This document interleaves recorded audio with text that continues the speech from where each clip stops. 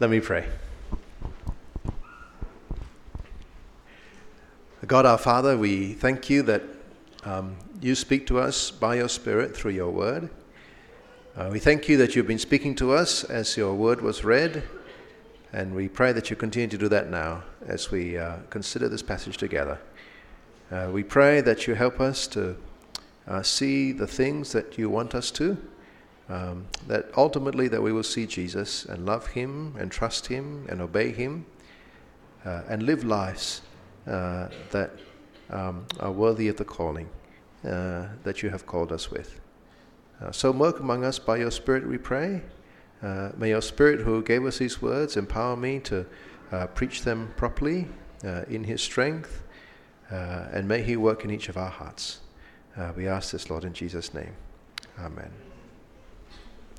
If someone asks you, where do you see God's greatness, what would you say? You may speak about creation. God made everything that exists, seen and unseen. And you look at the wonders of the universe, you think, wow, God's pretty great. Or you may speak of signs and wonders. God has done miracles in the past that have been clearly and reliably documented, and some of them have been pretty great, like the one we read about this morning. Where do you see God's greatness? Well, today we will see God's greatness ultimately in his great work of rescuing people. We will see an incident in which God shows his greatness in this way, an incident which points to an even bigger one, for we will see God showing his greatness by saving his servant who called to him. God shows his greatness by saving his servants who called to him. Those of you who have been following this series may remember that Daniel was a Jew who had been taken by the Babylonians from Jerusalem.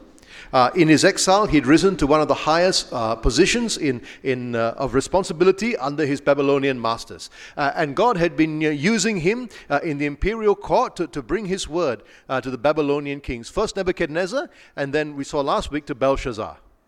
And Nebuchadnezzar had learnt in Daniel chapter 4 that the Most High rules the kingdoms of men and gives it to whom he will. Remember that? And Belteshazzar ignored this in Daniel 5 to his own destruction. Well, at the end of the last chapter, at the end of chapter 5, we read that Darius the Mede received the kingdom. He received the kingdom. You see, yes, the armies of the Medes and the Persians defeated the Babylonians in battle, but in the end, he took over the empire because God gave it to him. Darius received the kingdom. And so now in chapter 6, we see one of the things that Darius did when he took over. He set up a new system of administration. He appointed 120 officials called satraps to rule under him. And those satraps reported to 3 presidents. And the reason for this arrangement in verse 2 was so that the king should suffer no loss. Right? Darius knows that you can't assume that people are trustworthy. You need to hold them to account. And so he's got the king, he's got 3 presidents under him, and then about 40 satraps reporting to each one of them. And Daniel, in his 80s, is one of these presidents. But Daniel, in the words of verse 3, became distinguished above all the other presidents and satraps because an excellent spirit was in him. In fact, he was doing so well that the king planned to promote him above the other presidents and set him over the whole kingdom. And that is where the office politics really started to kick in. The other presidents and satraps tried to find grounds for complaint against him, that they know how to take care of rivals. Surely there's some skeleton in his closet. Surely he's got some dirty secret. Surely there's something he's got to hide. But they couldn't find anything. Even though, verse 4, they sought to find ground for complaint against Daniel with regard to the kingdom, they could find no ground for complaints or any fault because he was faithful, and no error or fault was found in him. And friends, can I just say what a great example Daniel is at this point to all believers. Wouldn't it be wonderful if the same thing could be said of each of us? That our enemies can look and look and look and search, and they can't find anything against us because we've always acted in ways that are exemplary. We've always been faithful, never gone against conscience, never gone against God's law or the law of the land. You cannot assume people are trustworthy, but we want to be people who really are. And that's what Daniel was doing. And his enemies were frustrated. But they were also smart. You don't become a president or satrap for nothing. And soon they figured out the one point that they could use to pit Daniel against their king. One spot they could manipulate him into appearing to be disloyal. They say in verse 5, "We cannot find any ground for complaint against this Daniel unless we find it in connection with the law of his God." And so they hatch an evil plan. These groups of presidents and satraps agree to go to the king with a proposal. And they do. This is what they say to the king in verse 6. "O King Darius, live forever. All the presidents of the kingdom, the prefects and the satraps, the counselors and the governors are agreed that the king should establish an ordinance and enforce an injunction that whoever makes petition to any god or man for 30 days, except to you, O king, shall be cast into the den of lions. And now, O king, establish the injunction and sign the document so it cannot be changed according to the law of the Medes and the Persians, which cannot be revoked." So that's what they want to do. The rationale we don't see here. Maybe they say to the king, or maybe it's good for national unity, or strengthen his position as monarch, or some other political reason. But whatever the reason they give, they present the proposal as unanimous from all his leaders, from the presidents, the prefects, the satraps, the counselors, the governors. Which can't be accurate, isn't it? Because we know that at least Daniel was one of the presidents, and he wouldn't have agreed to anything like this. But that's what they tell the king. Now, how can the king refuse if all his leadership hierarchy think it's a good idea? Maybe there's a little bit of pride there as well, because he becomes the object of everyone's worship. Right? But for the good of the empire. Whatever the case is, in verse 9, King Darius signs the document and the injunction. Sometimes the enemies of God's people take a virtue and make it into a vice. And they can change the law of the land so that the good things you previously did are now forbidden. The conspirators realized, didn't they, back in verse 5, that they would not find grounds for complaint against Daniel unless they found it in connection with the law of God. And so they want to pit the law of the Medes and the Persians against what they think is the law of Daniel's God. People in the West are doing that at the moment. They change anti-discrimination laws so that Christians who want to maintain a moral stand are accused of fomenting hate and then punished. And it's going to get worse. People like Bernie Sanders in America are already saying that if you believe that Jesus is the only way to God, you are so bigoted that you are not fit for public office. People like Tim Farron in the UK are forced to resign because they realize they can no longer hold to a Christian position and still be the leader of a mainstream political party. And in our own country, we've got an NGO leader calling for evangelicalism to be banned when he doesn't even understand what evangelicalism really is. And you've got a major newspaper publishing his call.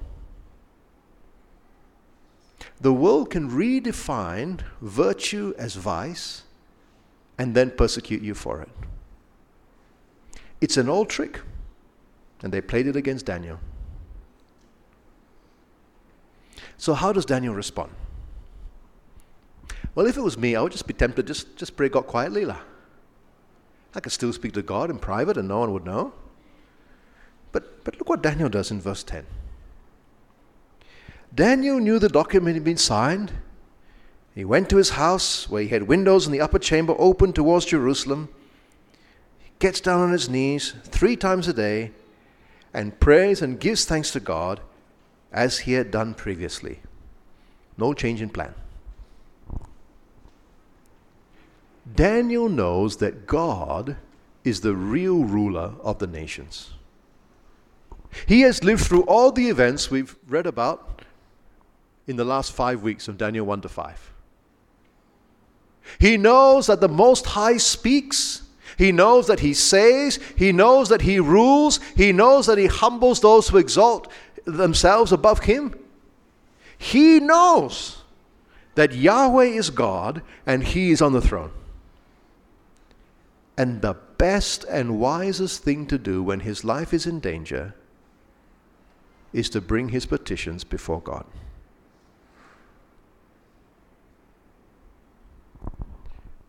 Daniel's praying just as he was before, alone in his room, and yet in such a way that it's obvious that he's doing so. Now, he's not being like the Pharisees in the New Testament who pray publicly so people admire them.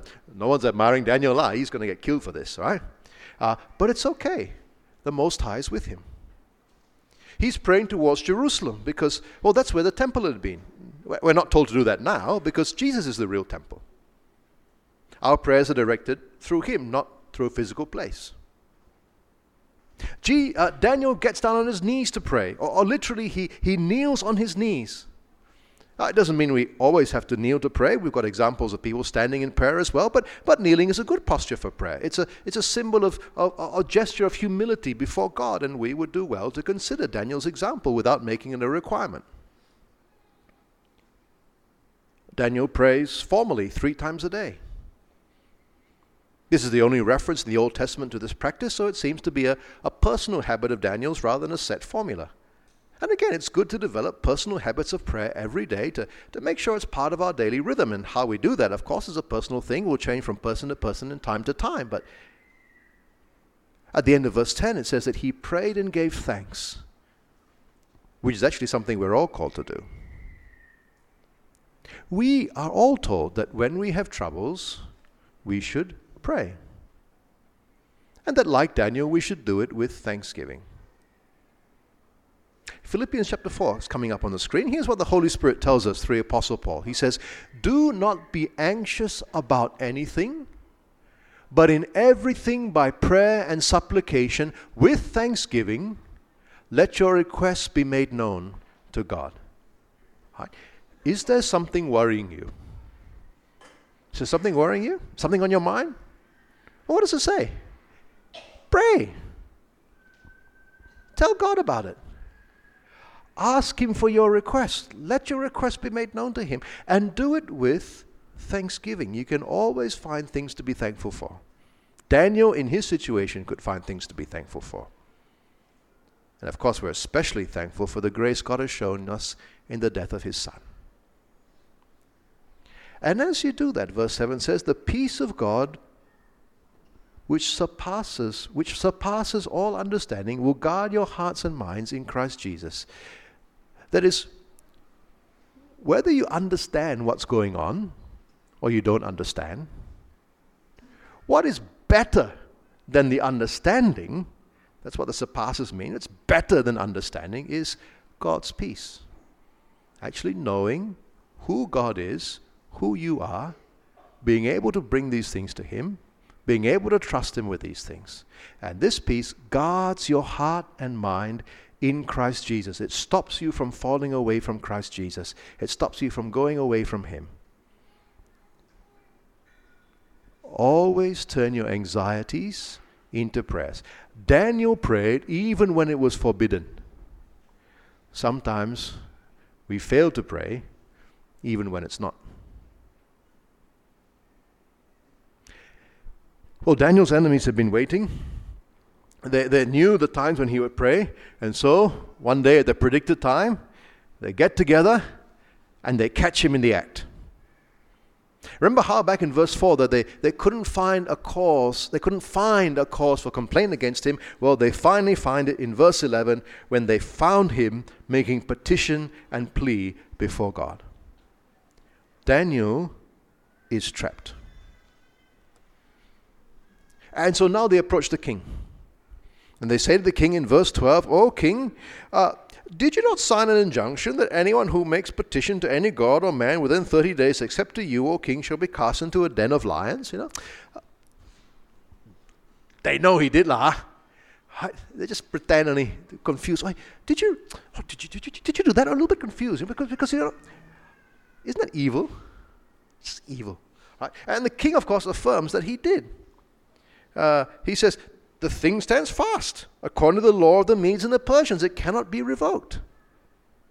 So now they bring up Daniel. And they describe him in verse 13, and look at how they describe him. They call him Daniel, who is one of the exiles from Judah. All right? They're not referring to him as your trusted president, the guy you want to make the senior president. No. Yeah, one of the exiles from Judah. And this Daniel, they say, pays no attention to you, O king. You see, they're trying to drive a wedge between Daniel and the king, trying to make it personal. They're unfairly trying to make Daniel's piety some kind of thing that he's trying to insult the king. And then they say he also pays no attention to the injunction you have signed, but makes his petition 3 times a day. Checkmate. It's not only Daniel who's trapped, it's the king who's trapped as well, isn't it?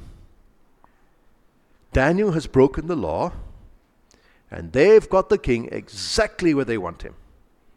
He's in a position that he has to take action against Daniel. But the king knows Daniel's a good man. He knows that he's a faithful and reliable administrator. He knows that he is not seeking to insult him or do bad to him. He realizes this is a political move. He's smart. And he knows that he's been played. But what can he do? Verse 14, the king, when he heard these words, was much distressed, and he set his mind to deliver Daniel. He's trying to find a solution. He wants to save Daniel. He set his mind to deliver Daniel.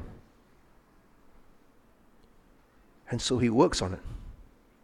He labored until the sun goes down to rescue him. He's trying to find a loophole, trying to find a way to reverse the decision, to make it not apply to Daniel. He wants to save him, but these presidents and satraps have got it covered.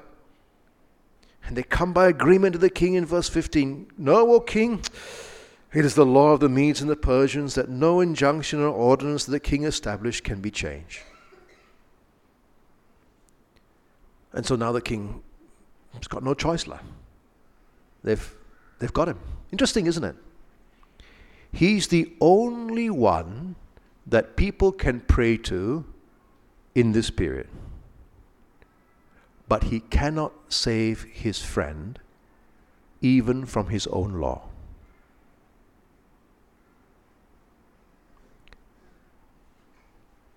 Verse 16 says that the king issues the command. Daniel's brought and is to be cast in the den of lions. Now the word translated den there is actually the word for pit. 1,500 years before this, Joseph had been put in a pit by his brothers. And God had rescued him and made him the ruler of Egypt. David, a few hundred years before this, had called upon God to redeem his life from the pit. And those psalms that speak of that point forward to Jesus, and they would become prayers for God to rescue him from the grave. But now Daniel is to be thrown into the pit of lions.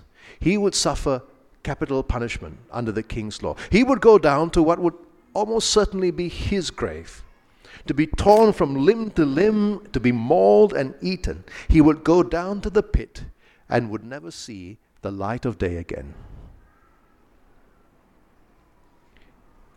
But as he goes, the king speaks to him, and he says something really remarkable at the end of verse 16. Have a look at it there. The king says to Daniel, "May your God, whom you serve continually, deliver you." May your God, whom you serve continually, deliver you. What an interesting thing to say. I know you serve your God. You don't just serve me, you serve your God. You do not hide that. And I hope that your God overturns my decision to punish you and rescues you instead. I could not save you. but I hope that he can. In other words, I hope that he's stronger than me. What an interesting thing for the king to say. Well, Daniel's cast into the pit. A stone is brought in verse 17 and laid on the mouth of the den. And the king seals it with his own signet and with the signet of his lords, so that no one can tamper with it. And then the king goes home. And in our story, we leave Daniel in the den and we follow the king home. And there in the palace, the king is so upset that he cannot eat. He spends the night fasting. Can't do anything. Verse 18 says there, no diversions were brought to him, whether they be work or food or people. And he can't sleep either. It says sleep fled from him. The king is up all night. He is restless. He's distraught. And then at the break of day, at the earliest sign of the dawn, he gets up and he hurries to the den of lions. And as he approaches, he calls out in verse 20, he calls, O Daniel, servant of the living God, has your God, whom you serve continually, been able to deliver you from the lions? Remember, he knows that Daniel's not just the king's servant, he's the servant of the living God. The greatest king in the world at that time could not save Daniel. But can God? You see, this is the climax of the narrative. That's the question. And this question that he asks, that's the question this whole story answers. Can God save Daniel who serves him from the pit? Listen again to the anguished cry of the most powerful man in the world. Daniel, servant of the living God, has your God, whom you serve continually, been able to deliver you from the pit, from the lions?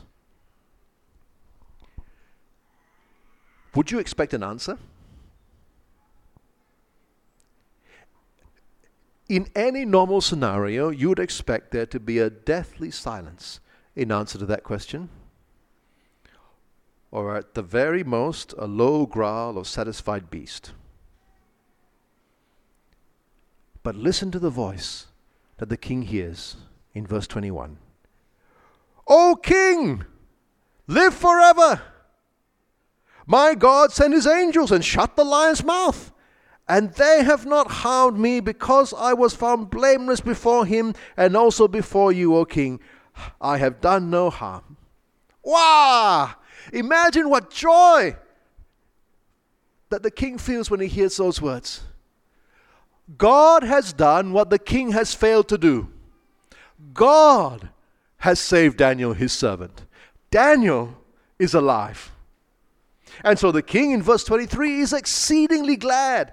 He commands that Daniel be taken up out of the pit, and Daniel's taken up out of the pit, and no harm is found on him, not even a scratch.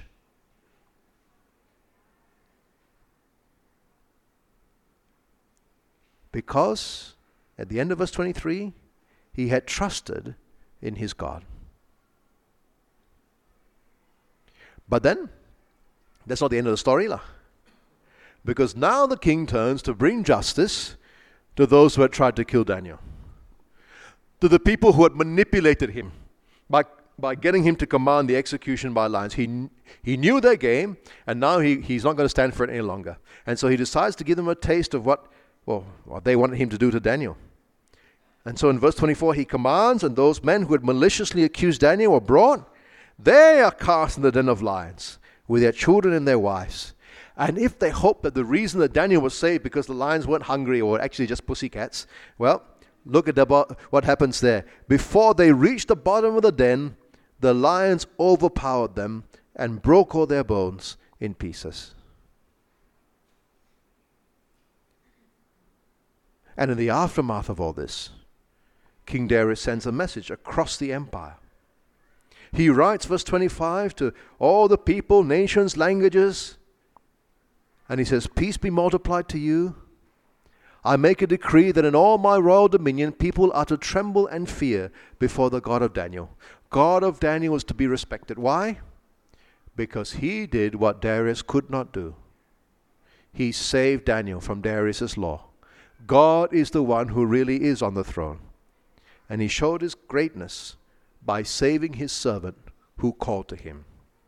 And so Darius goes on, for he is the living God, enduring forever. His kingdom shall never be destroyed. His dominion shall be to the end. He delivers and rescues. He works signs and wonders in heaven and on earth. He who has saved Daniel from the power of the lion. You see, Darius learned the same lessons that King Nebuchadnezzar learned. God rules, his kingdom's forever. God saves, he even does miracles to save people. God is greater than the greatest king because he is able to save his servants who call to him. And isn't it just like God to show his greatness by his salvation? But Daniel wasn't just saved, he was also exalted. And after his rescue, he was restored to the place of leadership in the kingdom. And so we read in verse 28 that just as God made Daniel prosper in the Babylonian Empire, he continues to do that in the Medo-Persian Empire during the reign of Darius and the reign of Cyrus the Persian. Daniel is God's servant who is saved and exalted. Now, of course, God's saving of his servant Daniel was actually just a picture, isn't it? Just a shadow of a much, much greater salvation of a much greater servant. Because, like Daniel, Jesus was the victim of the jealousy of evil men. Like Daniel, Jesus was treated unfairly. Like Daniel, Jesus was innocent, blameless before God and man. Like Daniel, Jesus trusted God and called out to him in prayer because he knew that God is able to save his servants who call to him. Pontius Pilate, like Darius, knew that the prisoner was innocent and tried to get him off, but ended up having him executed anyway. Jesus, like Daniel, was given capital punishment. Like Daniel, he was sent to the pit, the grave. Daniel was sent to die. Jesus really died and went to the grave. And like Daniel, the stone at the mouth of the tomb was sealed with the seal of government. The punishment had been meted out, and there would be no expectation of return. But God is able to save his servants who call out to him. And he shows his greatness by doing that. And so just as Daniel was brought up from the pit, Jesus was raised from the dead. Like Daniel, his resurrection was discovered at the crack of dawn. And like the rescued Daniel was restored and prospered, the risen Jesus was exalted to the right hand of God to rule the nations of the world. God shows his greatness by saving his servants who call to him. He rescued Daniel, and ultimately, he rescued his son. And friends, that great God who is able to save his servants who call to him is able to save us. You see, the biggest danger that we are in is not the danger of being eaten by lions. We were facing the greater danger of hell itself, of being under God's judgment for eternity. As was the case with Daniel, there was a law that condemned us. But unlike the case of Daniel, it was God's law and it was perfectly just. Our sin against God was so bad that we could never finish paying for it. And so our punishment would have been an eternity of alienation and disaster. And that would have been perfectly just. Darius tried to rescue Daniel from his own law. And that's exactly what God did for us. He loved us so much that he sent us his Son, the Lord Jesus, who lived the perfect life under the law, and then died for our sins in our place, taking the punishment that the law demanded for our sins on our behalf. So that if we cry out to Him as Lord, if we're united to Him by faith, then it's our sins He bore and our wrongs that He paid for. It's our punishment that has been meted out completely, and we can be free from the penalty of sin demanded by the law. God is so great that unlike Darius, He is able to save His servants who call out to Him even from His own law. So if you're someone here today who hasn't been saved, then can I urge you to cry out to God through Jesus. He is the one, the only one, who can save His servants who call to Him. And He has shown His greatness at the cross of the Lord Jesus, by which you can be saved.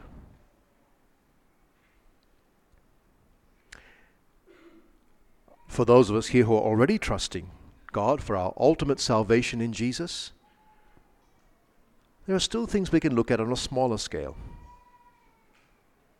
When things go wrong, when you fall into trouble, who do you run to first of all?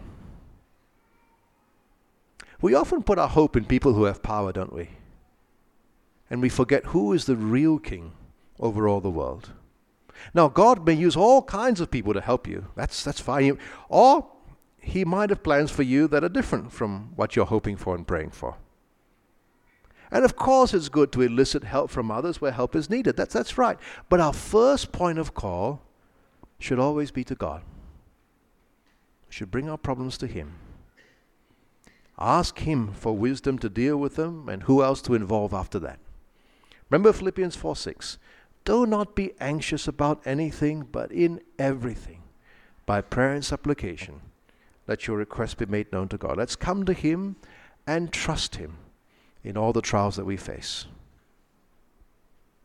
And finally, let me remind you that when Paul wrote that verse in Philippians, he was in prison. And he didn't know for sure whether he would be executed or released. It turns out this time he was released, but another time later he would be executed. God can save His servants who call out to Him, but He doesn't always do it in this life. We know He will do it in the end. That we know.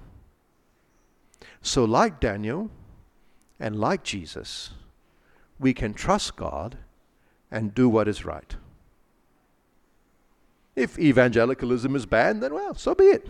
We will trust God and do what is right. If Christian prayer is banned, well, so be it. We will trust God and do what is right. If we are wrongly accused and treated unfairly at work because we belong to Jesus, then so be it. We will trust God and do what is right. And look forward to the day when our Lord returns. God will bring justice in the end.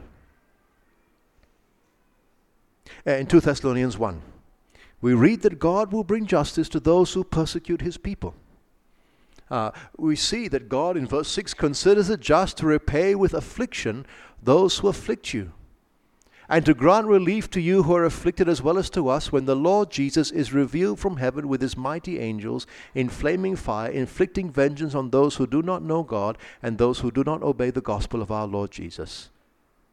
They will suffer the punishment of eternal destruction away from the presence of the Lord and from the glory of His might. God will show His greatness by saving His people, and He shows His greatness by bringing judgment on those who, like Daniel's enemies, persecute His people. The judgment and salvation, they always go together. They're two sides of the same coin. We saw that in Daniel. We'll see that at the end. God will bring judgment, but the promise is not that He'll do it now. He does it at the end.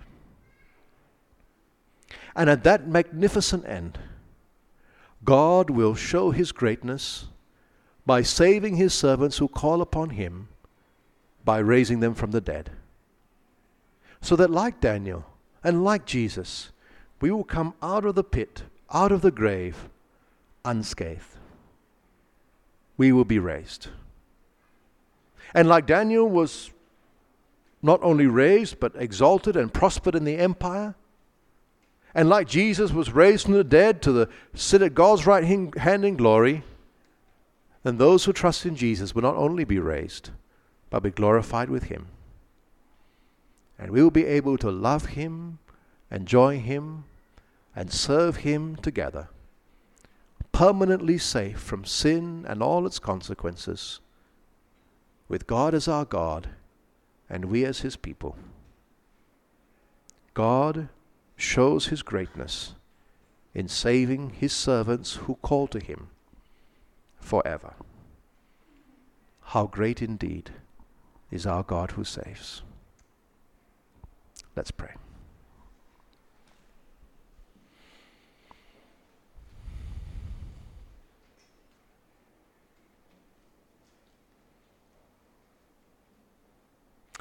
Heavenly Father, we thank you that you show your greatness in saving your servants who call to you.